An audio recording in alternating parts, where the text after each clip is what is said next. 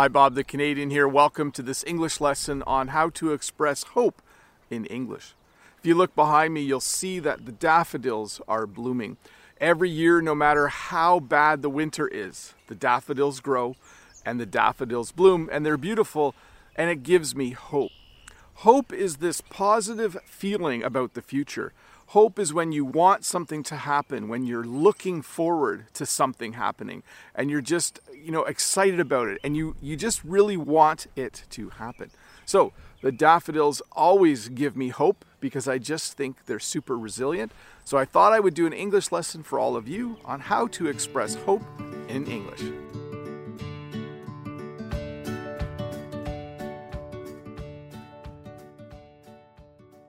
Well, hello and welcome to this English lesson about how to express hope in English. If this is your first time here, don't forget to click that red subscribe button over there and give me a thumbs up if this video helps you learn just a little bit more English. Hey, we have an expression in English, high hopes. I have high hopes that this pandemic will be over this year. I have high hopes that this pandemic will end, that people will get vaccinated, and that eventually life will go back to normal. So when you say you have high hopes, it means that you really want something to happen. You are really looking forward to that thing happening. I definitely have high hopes that this pandemic will be over this year. Now, some people might say, don't get your hopes up. When someone says, don't get your hopes up, what they're saying is, don't be excited in a positive way for something.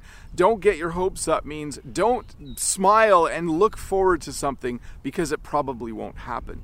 But I can't say that right now. I can't say to people, don't get your hopes up. I need to stay positive. I need to think positive thoughts because I think that's the best thing to do. Because after all, hope springs eternal. When you say that hope springs eternal, it means that people are, for the most part, always positive about the future. I know sometimes we get down a little bit. Sometimes we aren't positive. But hope always seems to return. So we have this really cool little English phrase, hope springs eternal. I really believe that's true. We have two phrases with the word hope that we use in English to express our opinion. We say things like, I hope not, and I hope so. Let me use both of them in example sentences. If someone said, I think this pandemic's going to go on forever, I would say, I hope not. I'm going to express that I don't want that to happen. So I hope not means that you don't want something to happen.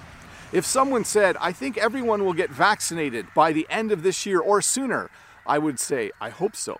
So I'm using the phrase I hope so to say that I want that to happen. So the phrase I hope not is used when you want to say you don't want something to happen.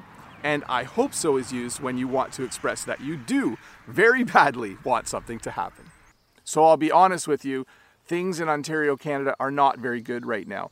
There are more new COVID cases every day than we've had during the whole pandemic. We are in a third wave. But there is a glimmer of hope. There's a glimmer of hope because we have more and more vaccines available every day. Every week a new vaccine gets approved and more people are getting vaccinated. So there is a glimmer of hope. A glimmer of hope is when in a bad situation you see that there is a way out. There is a light at the end of the tunnel. So right now there is a glimmer of hope. There are more and more people getting vaccinated every day. So hopefully that helps a lot. So I refuse to believe that things are hopeless. I refuse to believe that things aren't going to go back to normal. When you think things are hopeless, you think there is no hope. And I refuse to think that. I choose to be hopeful. When you are hopeful, it means that you have a positive attitude. So I am certainly hopeful. I think it's important that we look on the bright side. Even though many of us are stuck at home, we need to look for the things. We need to look for the things that are cool about being at home. I know there's not a lot. I know we'd all rather be out living normal lives. But right now, I think it's important to look on the bright side. And I think we need to hope for the best. When you hope for the best, instead of thinking about all the negative parts of something, instead of thinking about the bad aspects of something, you hope for the best. You try to stay positive in the face of adversity, okay? So when things are bad, I think it's always best to hope for the best. Well, hopefully this English lesson helped you learn just a little bit more English. And I hope that as you continue to study the English language, you enjoy it and that you're doing well. I'm Bob the Canadian. Thank you so much for watching this lesson. Remember, if you're new here, don't forget to click that red subscribe button over there and give me a thumbs up if this video helped you just a little bit. And if you have a bit more time, I hope you'll stay and watch another English lesson.